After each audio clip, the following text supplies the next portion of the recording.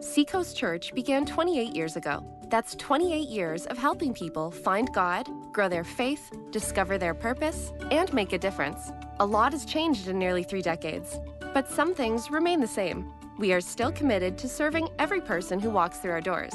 We are still committed to being active members of our communities, our cities.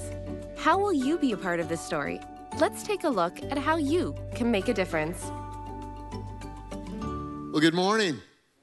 It's good to see you this morning. I want to welcome those of you who are joining us right now from one of the venues here, Long Point, those of you in the chapel, the warehouse, and at an offsite campus, and also around the world online. We're glad that you guys are a part today. For those of you here in America, I hope you enjoyed Thanksgiving. Did you get enough turkey? Everybody get enough turkey? If you didn't, it's your own fault, probably. I mean, we had, I think we had 28 people in our house, and 1/4 of our family was gone because they went somewhere else. So anyway, we had fun and loved the holidays, and I hope your football team won. I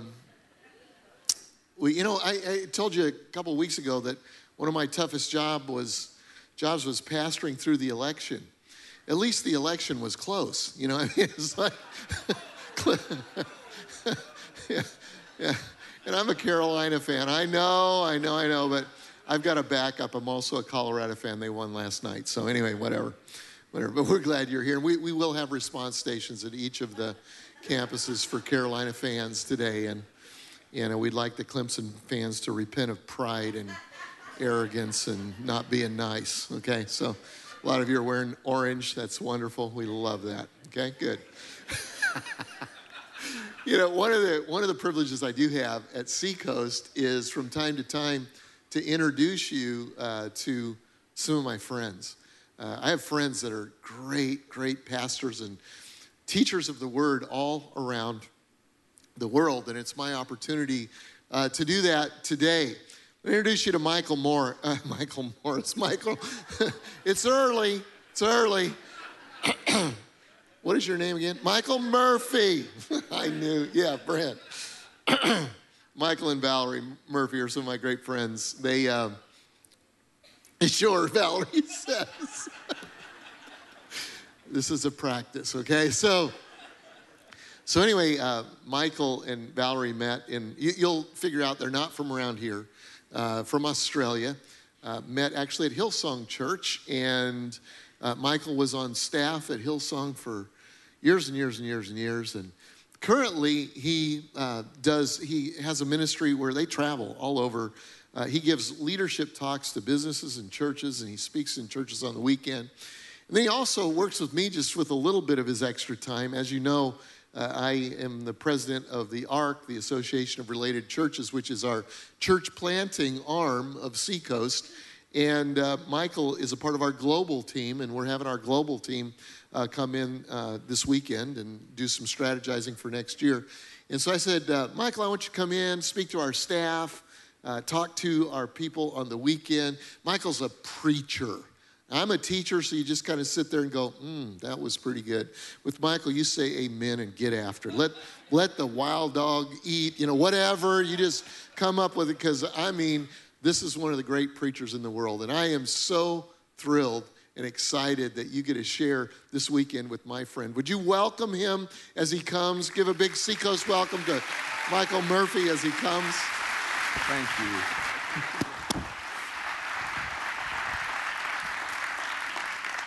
Thanks very much, Glenn. I really appreciate that. Greg. How are you, Seacoast? You doing good? It is so great to be here, and we love Greg and Debbie, and my wife Valerie and I, honey, why don't you stand up, and if you could sing a song, that'd be great for us, and give my wife a welcome to church today. She doesn't normally come to church, but I'm really looking forward to seeing what God does today in her. How many think it's great you can just have a bit of a laugh in church? You don't, like, we take what what our Savior has done very seriously, but we don't need to take ourselves all that seriously. And I thank God for a church that is really come as you are. There's a real relaxed spirit. We can lean into God's word without being kind of, tight, if you know what I'm saying. And I'm doing a bit of talking now so you can get used to the accent that I don't have. Just remember, it's your ears that have the accent, not me. I always talk like this. And people say, where are you from? I say, I'm from the South, the deep South, down in Sydney, Australia. And it is a joy for us to, these days, after 30 years of ministry, been in ministry 33 years now, about 3 years ago, God made it very clear that it was time to hand our church over to the next generation, and we did that. And we now spend, I think I worked out last year that we spent about 60 nights in our own bed. So 300 nights we're traveling, having the absolute, we get to do this. My wife said, when people retire, they travel. We're doing all our traveling now. And so we can stay home when we retire, if we do. I actually don't read the word retirement in the Bible. I kind of read refirement.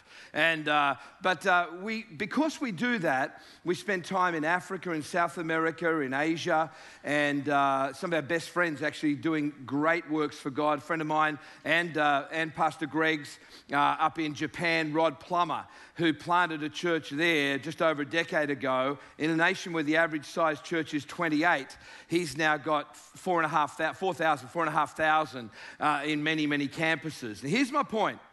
There are some churches that are called to be really good local churches, and we thank God for that.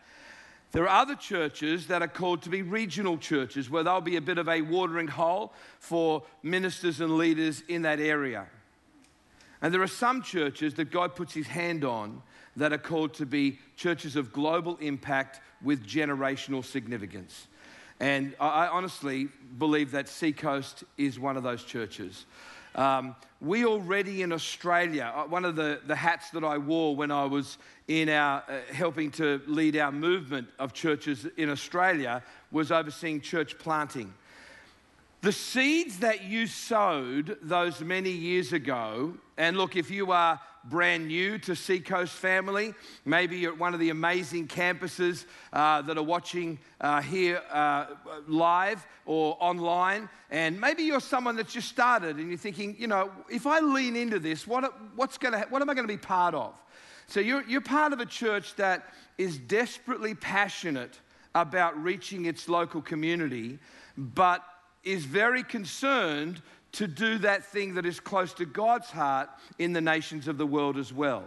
And so we are having some fun as a result of the seed that you have sown, actually seeing ARC movements started all over the world.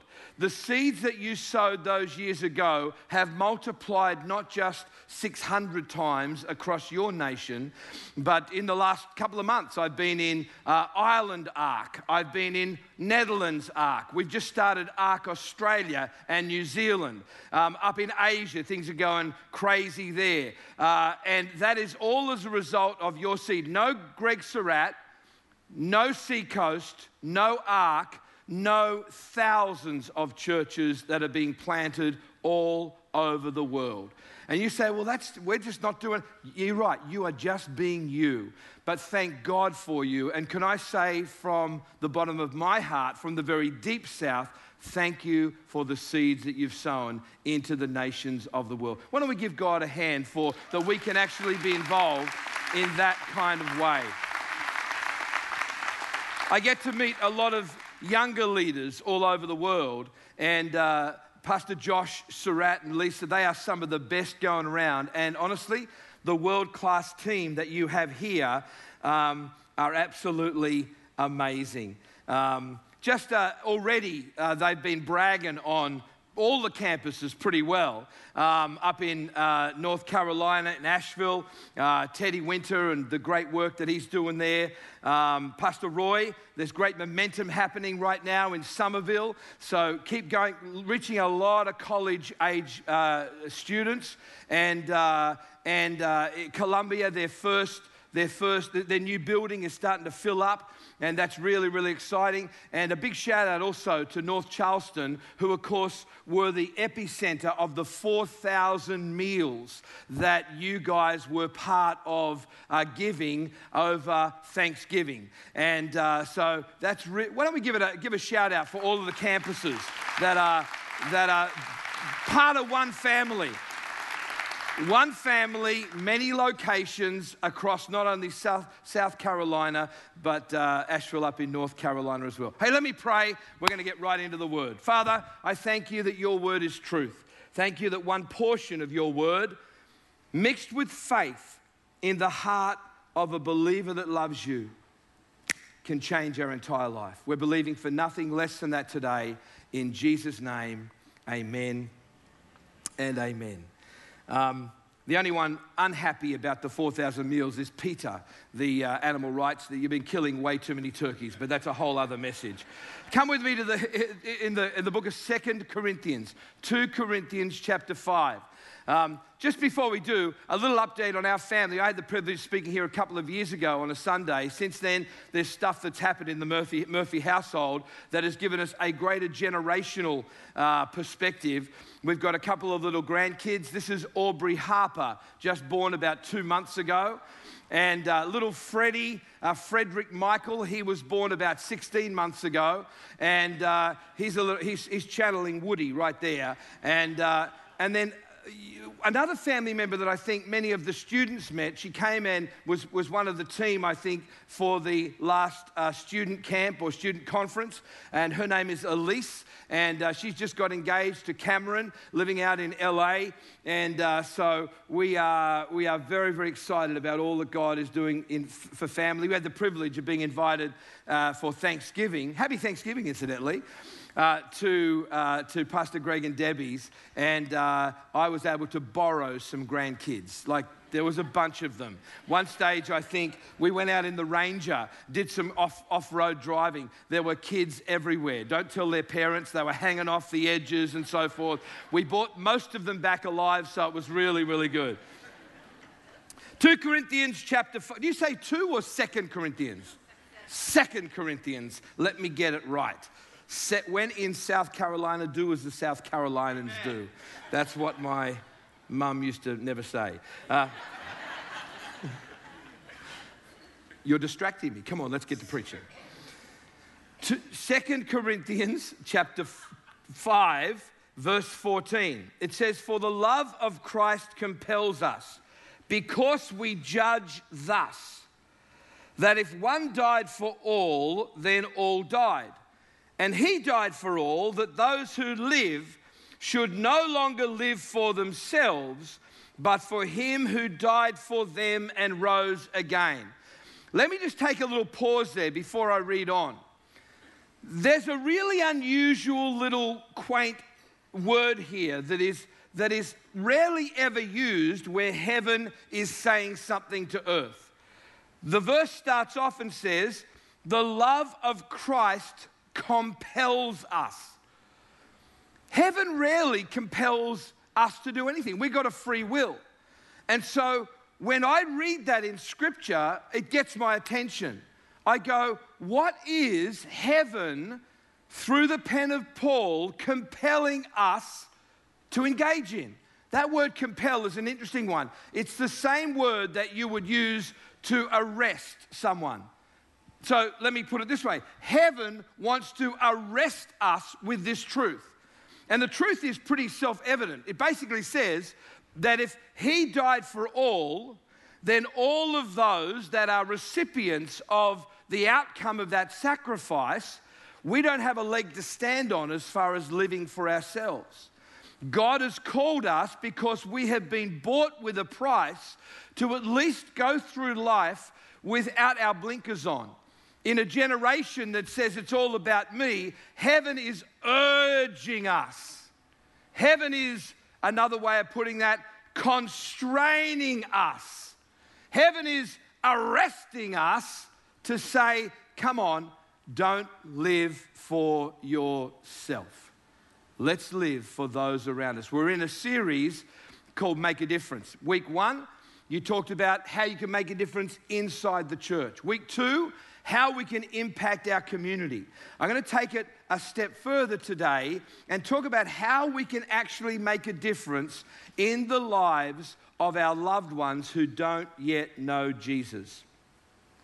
Moving on down, it says in verse 18, now all things are of God who has reconciled us to himself through Jesus Christ. I love this because before he gives us a ministry of moving out, he affirms the fact that he's reconciled us first. So something happens in us that God says, I want that to constrain or compel you to actually take on board this ministry I'm giving you. And he calls it there, I'm giving you the ministry of reconciliation. As you have been reconciled, it is our responsibility to at least open our hearts, understanding that it is our call in life, wherever we are, to help reconcile others, to be a partner with God in that. It goes on and says that God was in Christ, here we go again, reconciling the world to himself. So before he gives us a challenge, he says, just reminding you, I'm reconciling you. I've done that. I'm reconciling the whole world. So he says, I want to commit to you the word of reconciliation. So we have the ministry of reconciliation, which I believe paves the way for the word of reconciliation. I introduced my beautiful wife to you just a few minutes ago. Her story, we both got pretty broken backgrounds. We didn't really get raised up in an evangelical Christian setting. And some of you would identify with that. Some of you online there, you're saying, well, I haven't yet got the church thing down. Hey, listen up. I want to really encourage you. It may be that God has brought me all the way from Australia just to encourage you where you're at. Someone here, and I probably don't need to be a prophet to say this, someone here, and this week has been one of the toughest weeks of your life. You've been right at the end of yourself, and you're even asking, say, is it worth it? I'm here today to tell you that God's heart for you is to reconcile you to himself, and when that happens, friend, everything changes. My wife was a flight attendant, and you know, like, she was traveling all over the world, having a marvelous life on the outside, but was very broken on the inside. Partly caused by a marriage that she had when she's still very young, but when she was younger still, which lasted 2 years, and her husband walked out with someone else. And so she was broken. And her brother invited her down for the weekend into an interstate city, Adelaide. And at that lunch, they were having pumpkin soup. And this lady, a Canadian lady actually, approached Valerie, and she sat down next to her and said, Valerie, I've been learning how to help people to actually start a friendship with Jesus. She said, could I just practice on you? So this lady didn't even have it off herself. She's reading from a thing. She's reading the verses, reading the questions of this particular course she did. She looked over, Valerie's weeping into her pumpkin soup. You say, I got to know all the answers. I don't know enough to be the voice, have the word of reconciliation. This lady's reading off a sheet. And my wife actually cries into her pumpkin soup and has now been part of influencing thousands of people around the planet. Don't say you don't know enough. Don't say you've got to have all the verses down. Don't say that you've got to be some super spiritual giant. This lady helped to lead my wife to Christ by reading it from a sheet of paper. Can you thank God for my wife's salvation? I certainly do. So we've got the ministry of reconciliation, the word of reconciliation, and then it goes on a little further. It says, verse 20, now then, we are ambassadors for Christ, as though God were pleading through us. Again, there you go again. God is pleading. When does God plead? God so desperately loves you and your friends. God loves your family members that are not yet in the... We've got boldness, the Bible says, in 1 John chapter 4, in the day of judgment. You can stand with your head held high, your shoulders back, and say, Jesus, I'm glad to be home. What about your mum and dad? What about your son, daughter, brother, sister?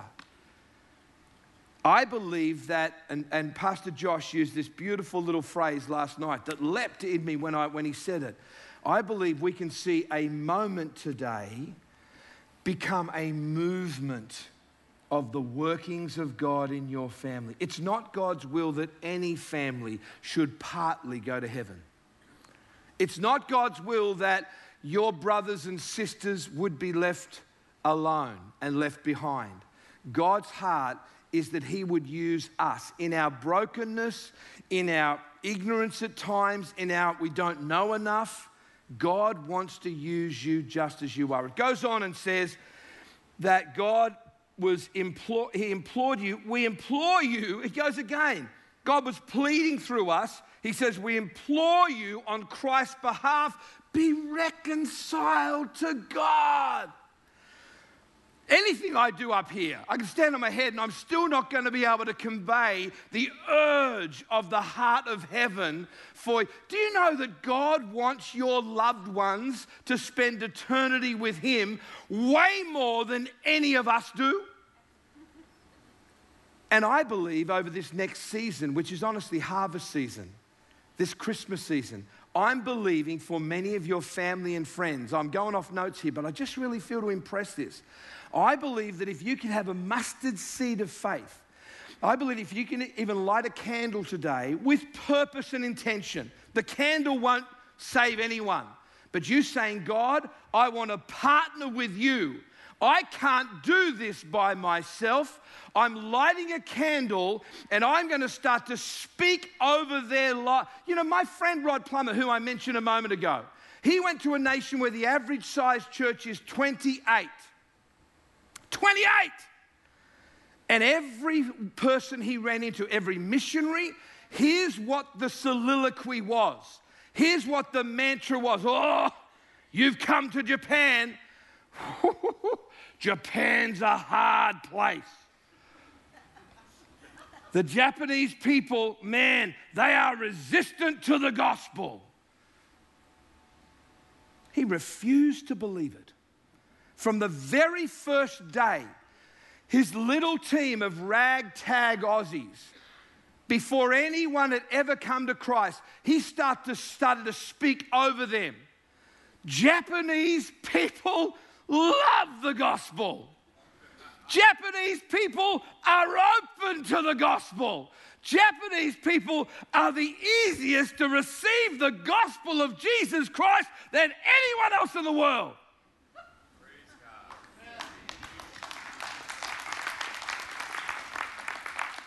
If you're going to give God a clap, why don't you make it a good one? Come on, why don't we give the Lord...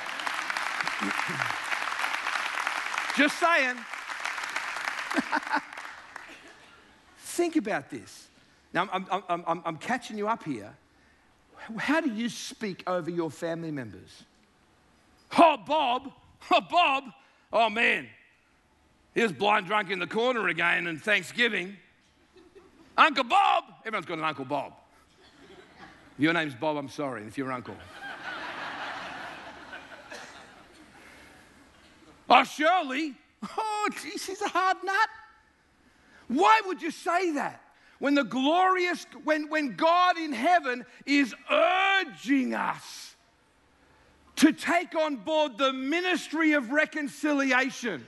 When God in heaven, who rarely compels, urges, or implores us to do anything, he says, it's your life, I've given you a free will. But on this issue, he says, I want to urge you. I want to arrest you. Why would we speak death and hardness over our family members? Let me encourage you, as you stand by one of those candles, that you would, under your breath, or even out loud, I don't care, I'm Australian, I only have 2 speeds, on and off.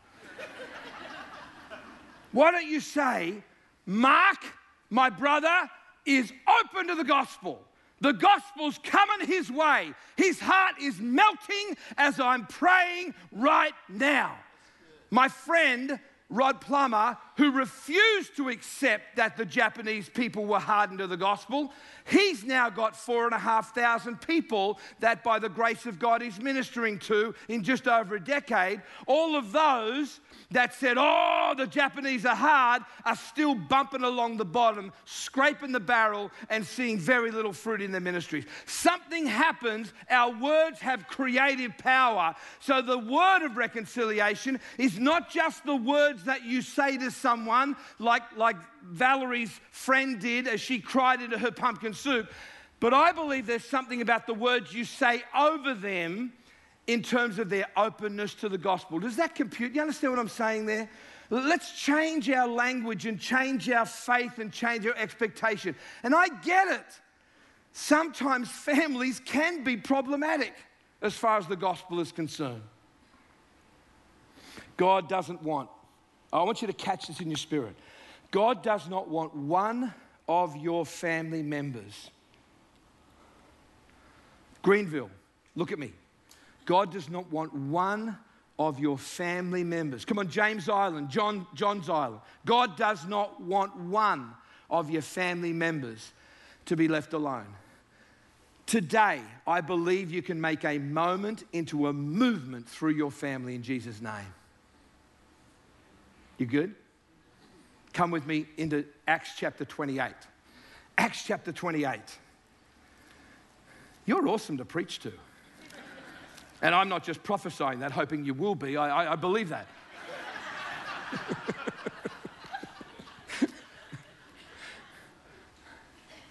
Hey, actually, before we do that, let me just do a quick whistle stop on the end of the Gospels. The very last verse, I need your help here.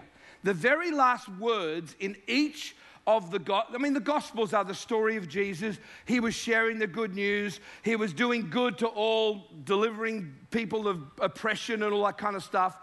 So this is very, very powerful. Let's just have a quick look at the Gospels. The very last word in each case. In the book of Matthew, we read this. Matthew 28, verse 20. It says, "Lo, I'm with you always, even to the end of the age." What's that last word? That was miserable. What's that last word? Age. And the next word is amen, right? Everyone say amen. Amen. The gospel writer there is saying, that's it, no more, nada. That's the so let it be. In the book of Mark, it says in verse 20 of Mark 16, confirming the word with signs and wonders following, and the next word is amen. So again, Mark is saying, that's it. That's the end of my gospel. In the book of Luke, who also wrote the book of Acts, we'll have a look at that in a moment, they were continually in the temple praising and blessing God, and the last word is, help me now, amen. The book of John says in John 21:53, that if all the things that Jesus did were written down, the whole world could not contain the volumes written therein. And the last word is amen. So the gospel writers make it really clear when they got to the end of the book, that's it, finito, no more. I wonder whether this is a pattern, even in the book of Acts, which commentators remind us is a continuation of the book of Luke, written by Luke himself. In verse 31 of Acts chapter 28, so this is the very last chapter of the book of Acts, 28:31 says, Paul was preaching the kingdom of God, teaching the things which concern the Lord Jesus with all confidence, no one forbidding him. Did you tear a page out? Let me try that again. Sorry. Teaching the things which concern the Lord Jesus with all confidence, no one forbidding him. No amen. It's almost like it doesn't finish. Acts 28, it's almost like it's a ... It's almost like there's an intended continuation. As always with God, no accident is there. The book of Acts doesn't look like it's finished because it's not supposed to finish. Ladies and gentlemen, I have before me right now and live on the screens Acts 29. The reason that it doesn't feel like it finishes, it's not supposed to finish, you and I are called to continue to carry what God started in this generation. The title of my message today, if you need one, I know some of you are troubled, he hasn't given me a title, is the fifth gospel. I contend with you that there are actually 5 gospels: Matthew, Mark, Luke, John, and you. And most people don't read the first 4. We are called, Paul says, come with me to 2 Corinthians again, chapter 3. The Bible says that we are epistles written by God and designed to be read by all men. So this means if you're up in Asheville and maybe you're in the corner kitchen, you're having some brunch, some grits and shrimp or something like, we don't call them shrimp, we call them prawns. Everyone say prawns.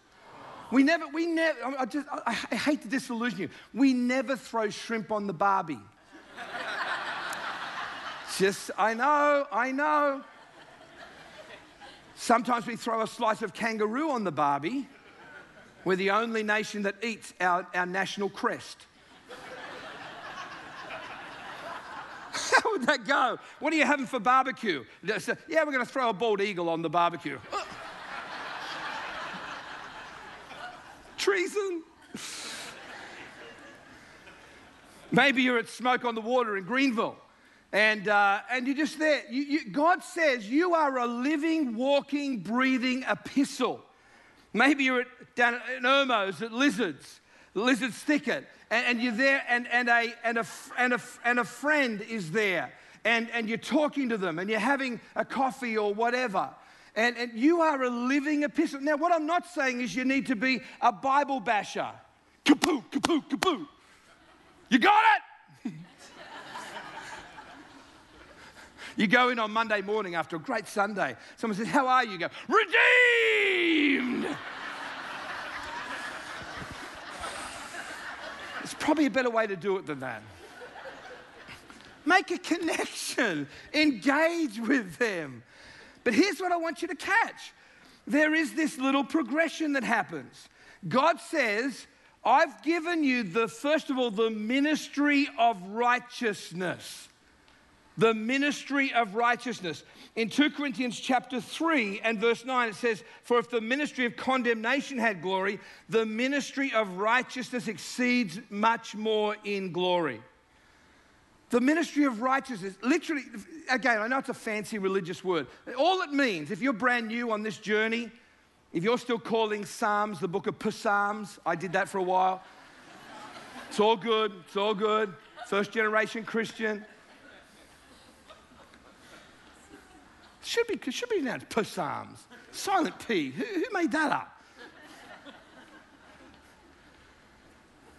The ministry of righteousness literally means you are in right standing with God if you've received Jesus Christ and his grace by faith.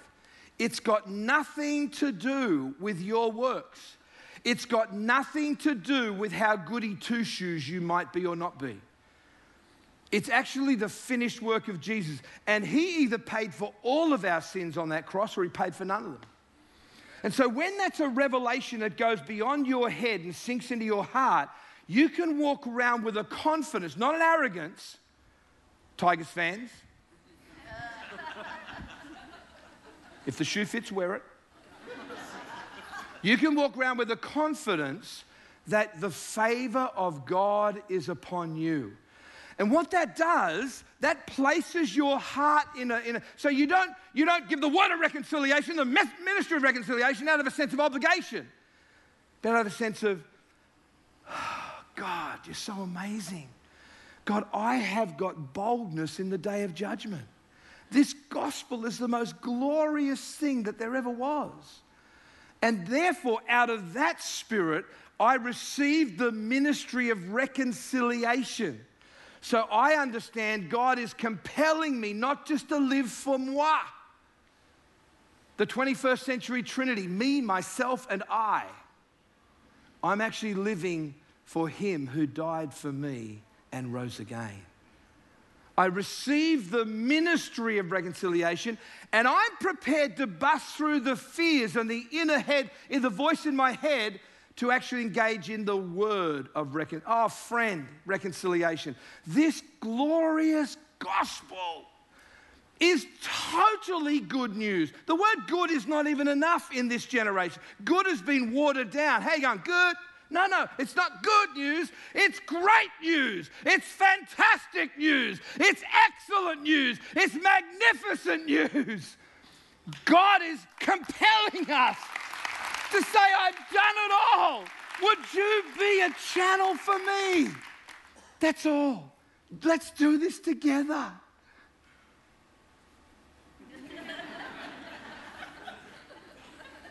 Let's do it together. Let's partner together.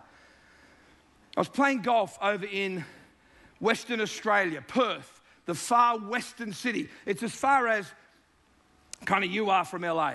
And I was playing with one of the business guys of in the church of a friend of mine. We had a great game. He was a real character, South African guy. So we were, kind of jibing off each other. You know, in Australia, if people trash you, they love you more. The more they trash you, the more they love you. We had to, Pastor Chris Hodges came to Australia. We had to kind of coach him on that for a little bit. And then he started, he got it pretty quick though. He started slagging us back. It's like, oh, beautiful, you love me. You've made me feel this big. Oh, I'm loved. So anyway, we played golf, and I had an illustration to do the next morning in church. I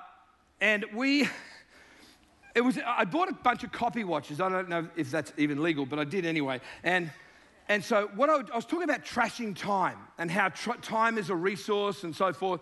And I said, I want you to put Greg, my business friend, on the front row, and give him, I couldn't find him myself, so give him this copy watch, get him to take his good watch off, put it in his top pocket, and wear the copy watch. So it was about 1,000 seats, flat floor, so it was quite a way back. And so I had the camera, I came down off the platform, had the camera guy following me.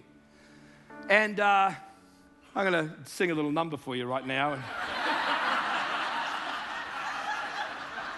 Give me a G. I've always wanted to say that. Anyway, you're distracting me. Stop it. So anyway, he actually, I came across, the camera's here, it's all on the big screens. I said, "G'day, Greg, how you going?" I said, "Sweet watch." And he kind of covered it up, and I went, "Oh, you're good. And I said, "Give me a look at that watch, Greg." And again, he was a bit resistant. So I took the watch, the copy watch, and I thought, "Oh, that's heavy." So I had a sledgehammer in my hand. And what I was going to do is smash the copy watch and then say, "Aha, not really his good watch, it's a copy watch." Put it in a little black velvet cloth and on a bit of wood, and I lifted it up, and then the people, "Oh," and I went, "Don't worry, I'm a professional, I've done this before." Smash, smash, smash, smash. Open it up. The watch is in 100 pieces. Glass and bits of metal and, kind of it has seen better days. And so made the point, I was starting to move into that moment of just helping people to connect with God, which in a moment, your campus pastor is going to come and do. It may be that you're away from God. It may be you're distant from Him. It may be you've been brought along by a friend, and this is the very first time that you've been in a church quite like this. Like me, I came from a Roman Catholic background. Mum and Dad are still in the Roman Catholic Church, got no beef there. But I was looking for, where's the stained glass window? Where's the statues? At least we've got the candles for you. But then I realized it's not about those things. People had a joy. They had Jesus on the inside. So whether you've been distant from God, your campus pastor is going to come and help you to find a way back home, or for the very first time. That'll happen just in a moment. Back to my story. So anyway, the rumor started going around that Greg had forgotten to put the copy watch on. And I went, no, that's crazy. He really forgot. He had the copy watch in his pocket and his $7,000 gold Rolex on his wrist. Oh yeah, you look sad. How do you think I felt at the time? I said, "Greg, I'm so sorry. But Greg, you're a smart guy. You run a big business. I had a sledgehammer in my hand. Come on, you don't need to be Einstein to work out what I was going to do. I was going to bang myself on the head with it." I said, "Why didn't you stop me?" He said, "Pastor," He was South African. It's the best I can do. Pastor, he said, why would I let a stupid watch get in the way of the preaching of the most glorious message of all times? Phew. But isn't that something? And you know, he's absolutely right. I do believe he got that fixed. But this glorious message is so glorious. It's better than a gold Rolex. It's better than anything else. It's better than the fear barrier that you feel even at the thought of me bringing the challenge. And I make no apology. I throw the gauntlet of challenge down to you. It just may be that the people in your world are the only link that they have. You are the only link they have to an eternity with Jesus. Selah. Let's today make a moment, turn it into a movement in your family and with your friends. It's just a little switch of the heart that says, God, I ask you to forgive me because for the last several months I've not even thought about bringing anyone to church. No condemnation, but come on, let's understand that heaven is compelling us. Heaven is constraining us. Can we pray? Heavenly Father, we just thank you for who you are in our lives. We thank you that heaven right now is on its feet in anticipation of the movement that's going to happen out of some moments that you share with your precious children. Lord, both here at Mount Pleasant, in the other campuses, those online, Father, would you do what you want to do in their hearts? Father, we can't do it ourselves. We lift that up to you right now. I want to partner with you. In Jesus' name, amen and amen.